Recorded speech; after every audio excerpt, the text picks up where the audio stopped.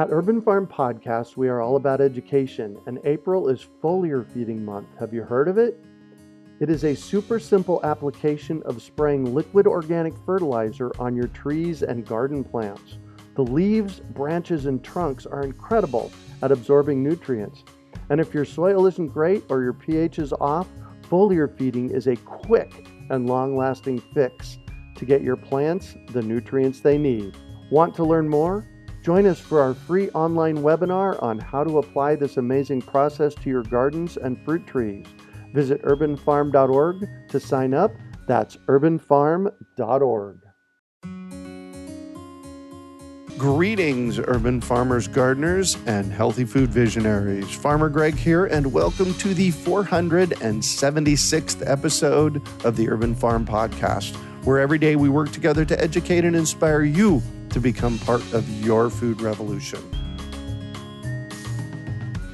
Today on our podcast, we have someone who is inspired by nature's bounty. We're talking with Kimberly Kling on how herbs can impact your life. Kimberly is an herbalist, mother, part-time homesteader, gardener, and the creatrix, love that word, behind Joyful Roots, a botanical wellness brand. Kimberly and her family live on a 4-acre mini farm in a rural ranching town in southern Arizona. She finds immense enjoyment in getting to know the local wild plants, experimenting with gardening, making art, creating with foods and herbs, and exploring the land around her. Through her business, Joyful Roots, her passions are channeled into helping others cultivate their inner joy by amplifying their self-care rituals and growing deeper roots in our Mother Earth. Kimberly is committed to offering small batch, 100% natural body care and soul care products that nourish our bodies, respect the earth, and empower us to greater well-being. Welcome to the show today, Kimberly. Are you ready to rock herbs? I'm ready. Excellent. So I shared a bit about you. Can you fill in the blanks for us and share more about the path you took to get where you're at today? Sure. And first of all, thank you so much for having me. It's honestly an honor. I've listened to so many of your podcasts, and they're so inspiring. So I grew up in a suburb of Chicago where suburbia meets cornfields. And my father and I used to garden when I was a kid, and I was really interested in always seeing my parents' friends' gardens and everything. But I went to college for engineering because honestly at that age I didn't really know what career path to follow, and I was good at math and science in school, although I always said I wanted to be an artist. And after college, I learned about sustainable design, which was kind of just starting to surface at the edge of the design profession at the time. Yep. I ended up going out to Arizona for a semester-long program at the COSA Institute in Prescott, Arizona in 2004. And it was actually during that program that we took a field trip to your urban farm in Phoenix, Greg. Oh, wow. And didn't know that. Yeah. And I got to see what you're up to in your yard. It was just incredibly inspiring to see what you were doing in a small space. And then after ECOSA, I got a job in Scottsdale for a structural engineering firm. I worked there for about 9 months and pretty much hated every minute of it. It was just not work that I was passionate about, and I was stuck inside an interior office all day sitting behind a computer. And one day I just couldn't take it anymore and I quit. And I didn't have a backup plan. I know my parents were fairly concerned about my financial well-being. I'm sure they were. Yeah, but I just really couldn't handle feeling like I was wasting my life every day going in there. And it ended up that I found an amazing job at the Desert Botanical Gardens in Phoenix, leading school tours. But that job was only seasonal, so I ended up deciding to go back to grad school for landscape architecture at the University of Arizona. So I moved down to Tucson, and I was in that program for 3 years, and I absolutely loved it. But I graduated in 2009 just as the recession hit, and there were no jobs in landscape architecture, so I ended up back at an engineering firm, and I didn't really like that very much either. But then I met my husband rock climbing, and after a while of dating, I ended up moving down to his home in Hereford, Arizona, which is outside of Bisbee, and he had 4 acres and a house that he already lived in. So that's where I ended up. We're near Bisbee, Arizona, in the high desert at 4,600 feet elevation. And I always thought I was a city girl, but after a period of adjustment, I really started loving rural living. And I feel so connected to the land out here. A lot of that just happened by getting outside and putting my fingers in the soil every day, because we started a garden and I didn't have that before here in Arizona. And I feel like that creates such a beautiful connection that I really could have never imagined before doing it. And just to kind of wrap this up, how I got into herbalism, it was a process of both growing things in my garden and also after having my son, who is now 5 years old, I had a health crisis and I was going to a bunch of different doctors and nobody could give me answers. When I started getting really frustrated and feeling like maybe I was a hypochondriac or something, I don't know, but I discovered herbs and they really helped to heal me, along with changing my nutrition and healing some emotional aspects in my life. And now I have so much more energy and feel so much better, so I can bring more of my passion into the world and also get out into the garden more. Nice. So do you have a education in herbalism, or is this something that's self-taught? It's self-taught, currently in school, though. Oh, very good. Where are you in school at? Yeah, I'm doing an online program with the School of Evolutionary Herbalism. It's the Vitalist Herbalist Practitioner Program. Wow, how cool is that? Yeah, it's wonderful. It's such an incredible program. One of the things that I noticed, the threads that is in your life, is you seem to like to learn. Yeah, so I always kind of thought of myself as a perpetual student. Yay! And I really do love learning. Yeah, I guess part of that was just like not really having found my passion. But even now that I have my passion, it's like I just want to learn constantly. And it even kind of set me more on fire in terms of learning. Like there's just so much amazing information out there now about herbs and herbalism with the internet. And we have access to like all these incredible teachers. And same goes for gardening. So that's a constant learning process. And I love that aspect of it. Yeah. Well, I consider myself, and I've talked about this a lot on the podcast, a lifelong learner. And I'm 58 years old, and it's like, what can I learn next? So definitely. I don't think I'll ever want to stop.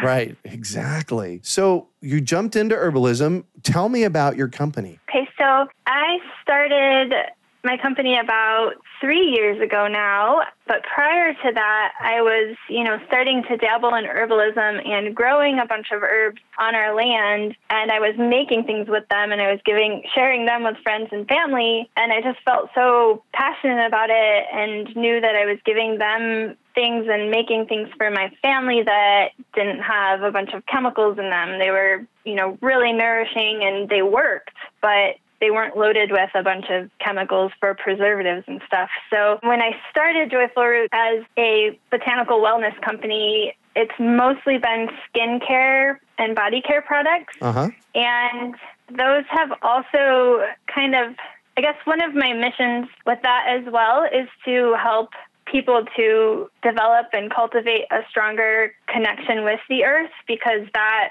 also was so incredibly healing for me. So it's a combination of like these products that can help you connect through just putting the herbs on your skin and having a sensual experience with the aroma of the herbs and the feeling of the product, but also connecting by developing a stronger relationship with the earth and with the plants. Yeah. Awesome. And what kind of products do you actually offer?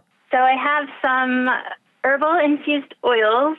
Right now, the main oils that I have are face oils, and there's a morning one, an evening one, and then another one that uses the desert creosote bush.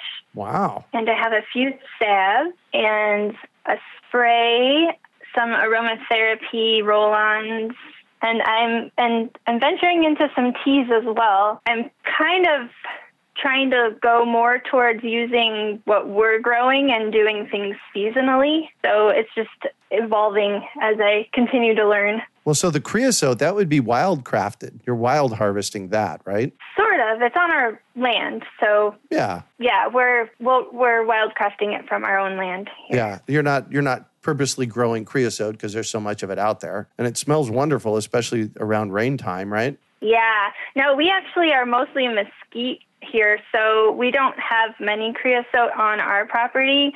There is a stand of them down the road where it's a slightly lower elevation. Mm-hmm. But I have tried planting creosote, and the gophers ate it. Oh, interesting. So we have 3 large creosote bushes, but I would love to plant more. Hopefully I can get that to work in the future. There you go. So I'm on your website, and you have a delightful website here. I love the caricature on the front page, and that's joyfulroots.com. You've done a really nice job on the website. Thank you. Yeah, what is your intent with your business? Where are you going with it?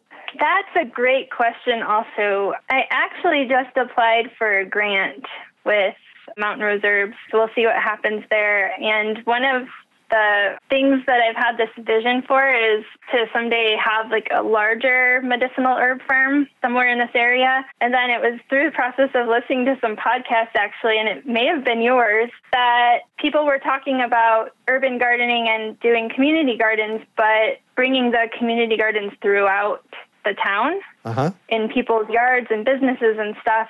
And I had this idea, like, why don't I plant herb gardens throughout the town instead of having one big farm?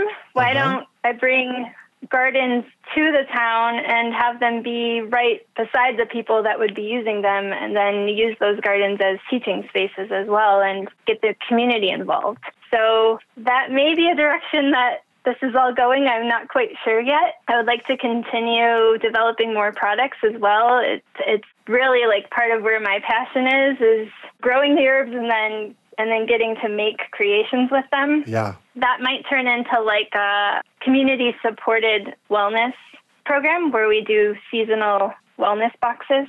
Oh, nice. It's all kind of in the idea stage right now, but similar to community-supported agriculture, people could invest in a share of the harvest from the medicinal herb farms that were throughout the city, and then a group of us would create products with them. So the boxes would include like dried herbs, tea blends, infused oils, maybe herbal extracts and things like that, and they would get those seasonally based on whatever was harvested. Wow, that's brilliant, actually. Good job. Well, thanks. I would love for it to take off and see where that goes. So it's definitely just a seedling of an idea at the moment, but hopefully we can put some of that into action. Yeah, well, and that's the thing. And you're in this exploration space of where you're really going next. And for me in my life, I've been self-employed for over 40 years. I've had over 30 businesses. Some of my businesses lasted a sneeze is what I tell people. And I've had 2 businesses that have lasted over 20 years each. And when I got to the exploration part where you're at, those were the best times, the most fun times for me. It's like, wow, what am I going to create next? So I feel your excitement there. Oh, good. Thank you. Yeah, that I love the idea stage of things, and coming up with ideas is so fun, and so is putting them into action. So we'll see what happens. Well, and I often say that, you may have even heard me say this before, that things happen because somebody says so. Everybody listening out there, take note on this. Kimberly's out there doing this work and creating something new. That's how we create a different world. You have to jump in and do something. And I see that you're doing a great job of that. Yay. High five to you. Thank you. Well, I really do think it just starts with one small step at a time. Mm-hmm. I mean, for me, that's how it happened. And as I learn, I can just keep adding steps to it, and it gets bigger and bigger and bigger and changes and evolves. So it's fun.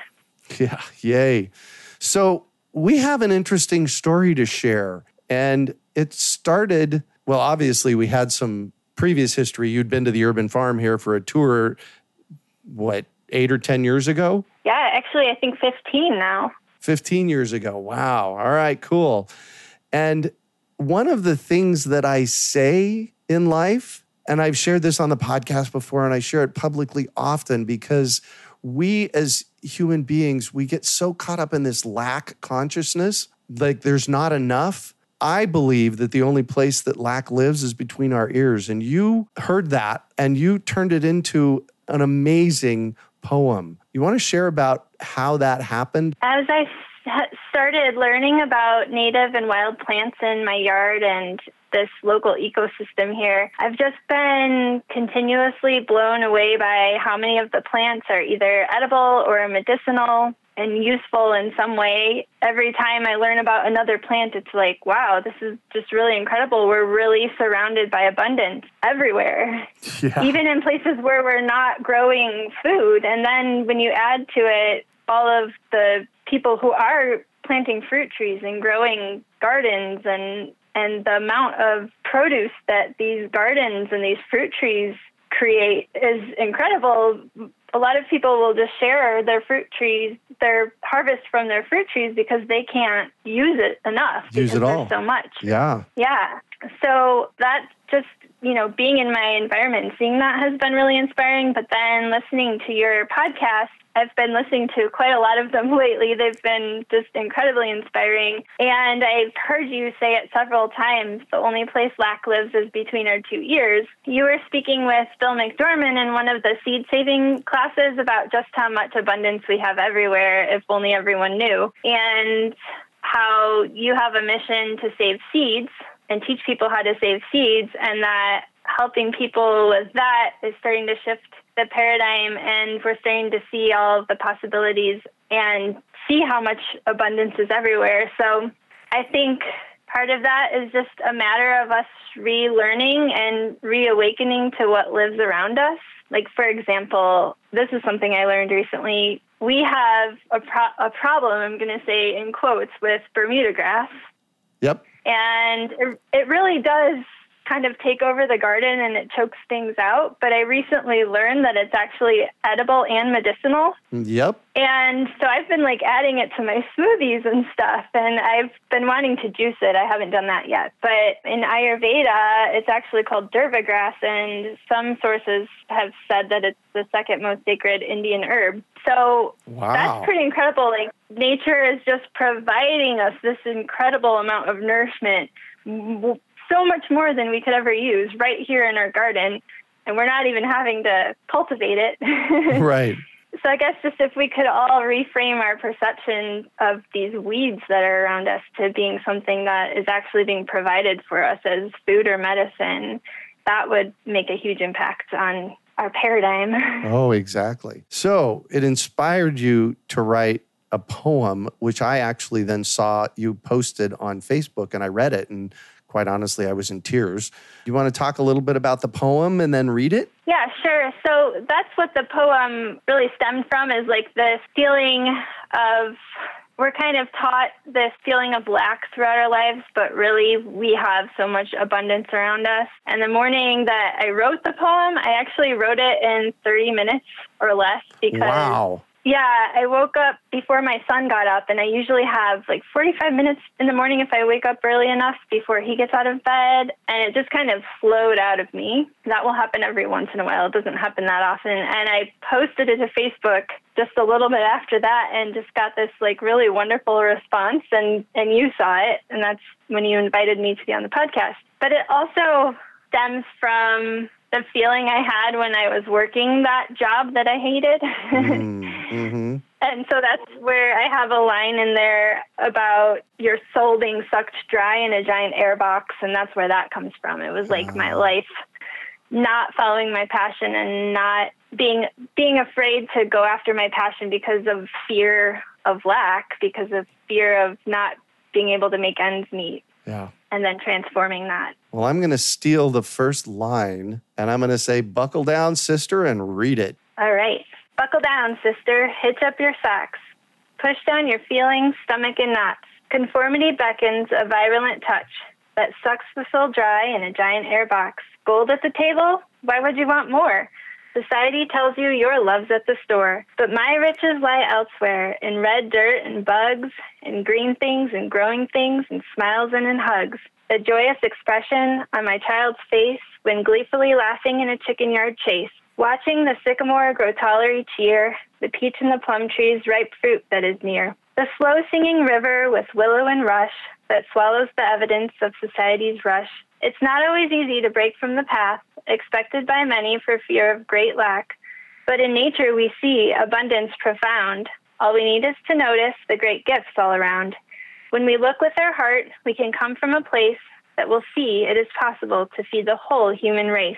The only place lack lives is between our two ears. Working in nature's flow will wash away many fears. The swamps and the prairies, the rivers and lakes, the forests and mountains provide what it takes to care for all creatures and gift us great pleasure if we love our dear planet and treat her as a treasure. Wow.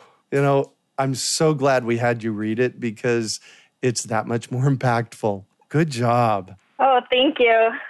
You bet. So we're going to go ahead and put that up on our blog the day that the podcast comes out so that for all those of you that want to listen, you can go to our show notes page and it'll be posted there.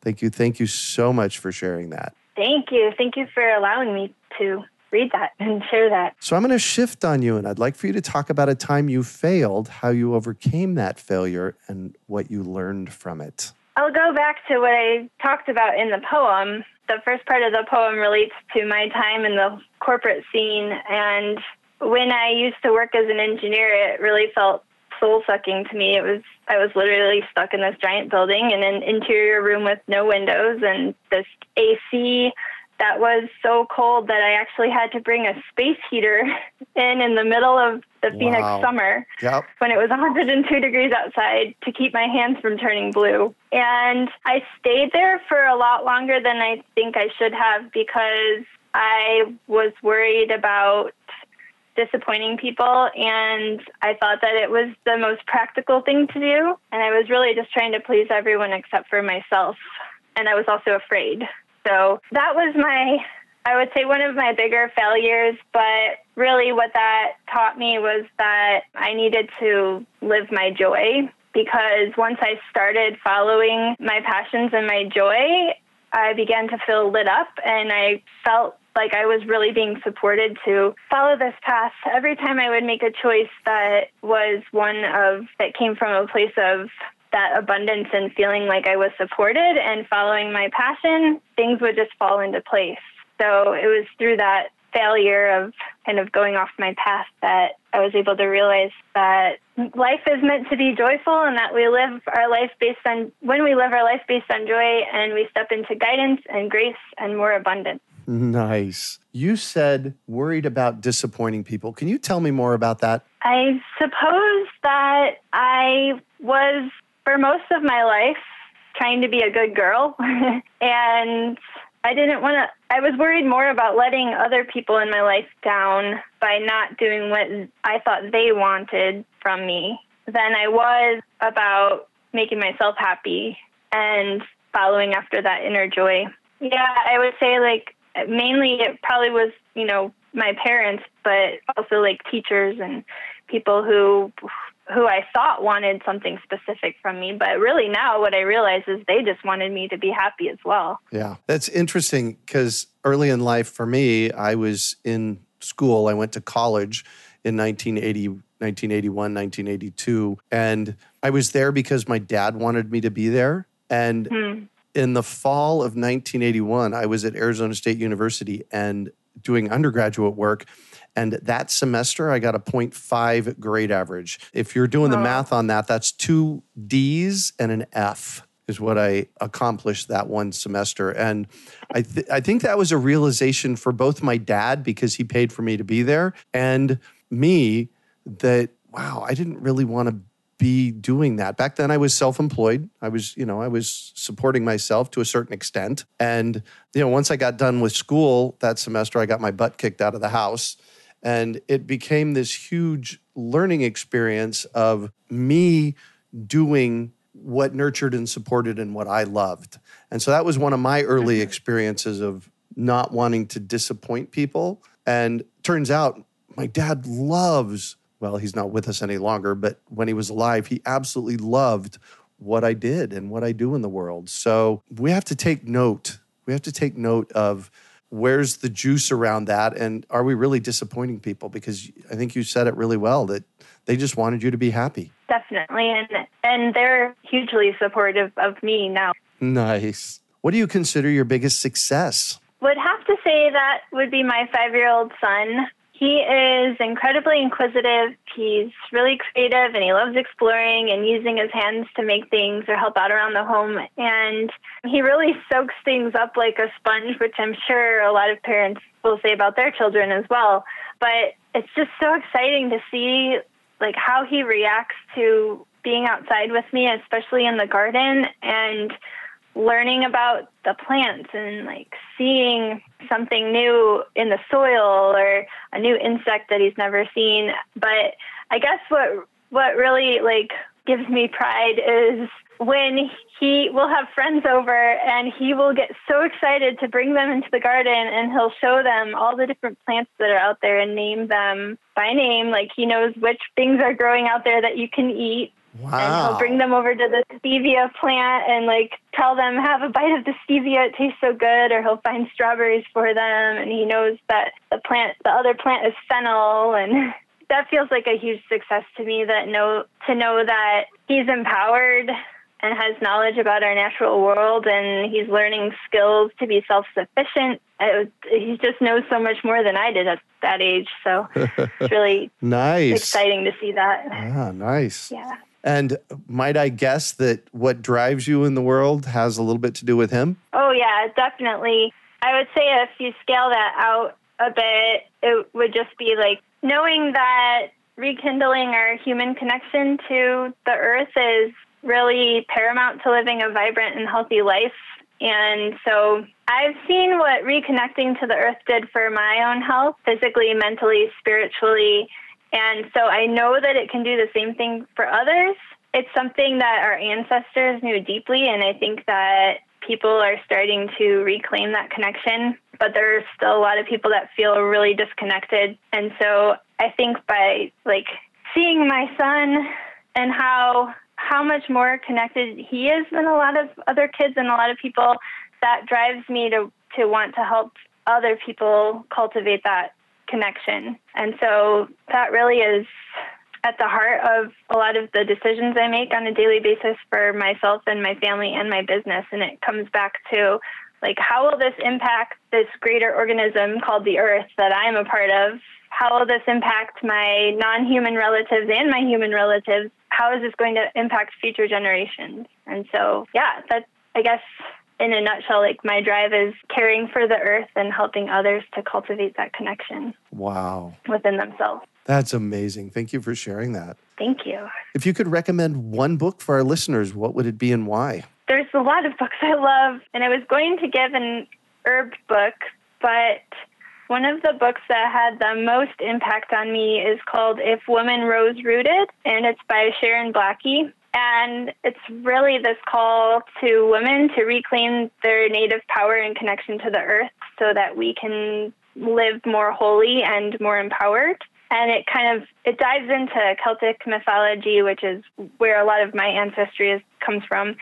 And these mythological stories, while also bringing about this desire to get back to being rooted in ways of living that honor the earth. So it's a really amazing book, and it just greatly impacted me. Wow. And what was the name of it again? It's If Women Rose Rooted, and it's by Sharon Blackie.